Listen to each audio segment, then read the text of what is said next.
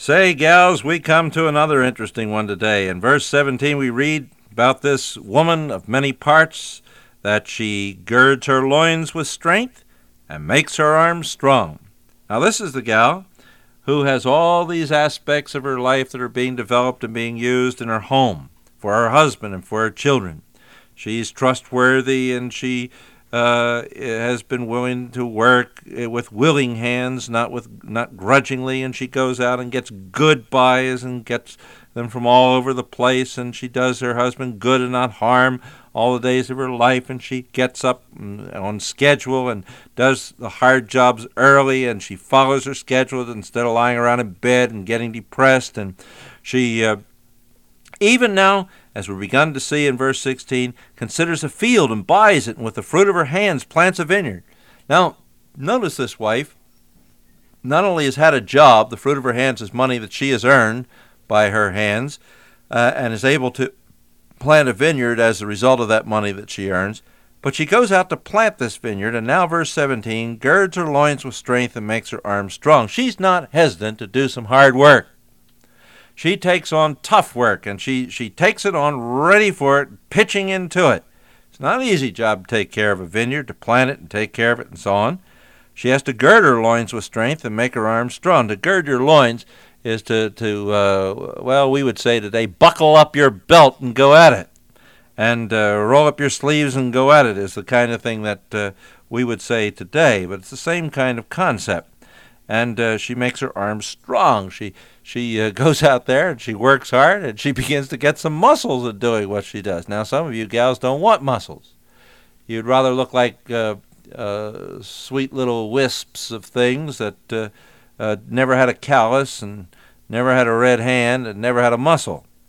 I'm afraid that isn't the biblical picture of a woman. While, of course, she ought to keep herself in trim and looking nice as she can, there's nothing wrong with developing a little muscle and doing a little hard work now and then, getting yourself out there and expending a little energy on something. You know, women actually show over their lifespan and life expectancy that they have better strength and better vitality than men. And I think that it's important to realize that you're not that little frail little wisp unless you have some kind of a physiological problem, and that God expects you to work hard. He even expects you to do some physical work now and then, believe it or not. Some of you who would not so much as even lift a burden to carry from one floor to the next. About time you got in there, instead of grumping at your husband about moving something for the last 6 weeks, and of course he should have gotten to it, but if he didn't do it, why don't you just, instead of grumping and becoming a nag, go up and pick it up and do it yourself. Gird your arms with some strength, and get your arms working at it. Gird your loins with strength and make your arms strong. Get at it. Put your arms to it and learn how to do hard work. Now we're going on to verse 18. She sees that her merchandise is profitable. Her lamp does not go out at night. Now remember, she gets up early in the morning while it's still dark. Now her lamp is not going out at night. You find this woman, according to the proverb, a woman's work is never done. It's from dawn till setting sun. Yeah, okay, you had it before I got it, I'm sure, all of you, and I probably put it backwards. But you got the idea, and that's certainly the picture. It's a full life. It's an exciting life. It's a wonderful life to be a wife, a homemaker. It's a life in which you don't have to sit around being bored to tears. You can get up early and go to work, and you can still work by the light at night. Her lamp does not go out at night. She finds plenty to do in her work as a homemaker. If you're bored to tears in your home, there's something wrong with you.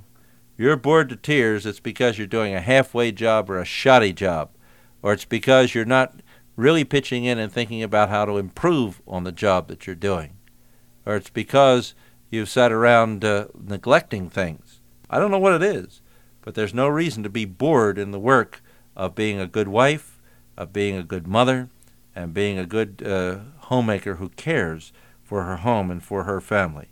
You can find that which will challenge your life from dawn till setting sun, all day long, every day. I believe that. And if you are bored today, You sit down with your husband and you tell him that you're bored. And you sit down and decide between the two of you what you could be doing. I would suspect if you're bored, one of the reasons is because you haven't developed many of those gifts that God has given to you.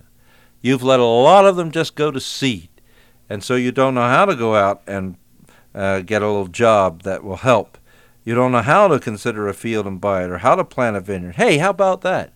Did you ever think about planting a garden? It may not be a vineyard, but it may be some tomato plants out there and a little squash. That'll keep you busy most every day, going out and hoeing there in that garden and keeping the weeds down. Watering it at night when it doesn't rain for 5 days in 5 weeks in a row. That'll keep you busy in the evening. How about some corn thrown in and a little bit of parsley? Going to save a lot of money to have that garden out there. How about some strawberries that you can pick and a few garden beans, some snap beans out there, or even some cow peas if you like them, and maybe a little okra. Who knows? But you need to get out there and do something, to be excited about something, and instead of just sitting around watching those miserable TV shows and getting bored by them and filling your mind full of sex and violence and garbage that you don't need, and then getting all angry at your own husband and suspicious about him and wondering about him when he comes home. No, sir, ladies. There's plenty for you to do from while it's dark in the morning till the time when you need to light the lights at night if you want to find it. If you really want to find it and be an effective and efficient housewife and one that's excited about what she's doing, there's plenty for you to do. No woman ever need to be bored in her own home if she's doing things to the full capacity of the gifts that God has given to her. You can learn to do things you've never done before. You could get out there and spade up a little piece of ground, at least plant an herb garden if you haven't got any room for anything else. If you haven't got any room at all out there and you got nothing but concrete, then go buy some dirt or go find some dirt out on a lot someplace and fill a bucket with or an old pail with some dirt or something, and plant a few herbs in that, or maybe pot a couple tomatoes and train them up a trellis or something, some indoor tomato plants, patio tomatoes. There's something you can do along those lines. This gal had more than enough to do because she had developed many gifts.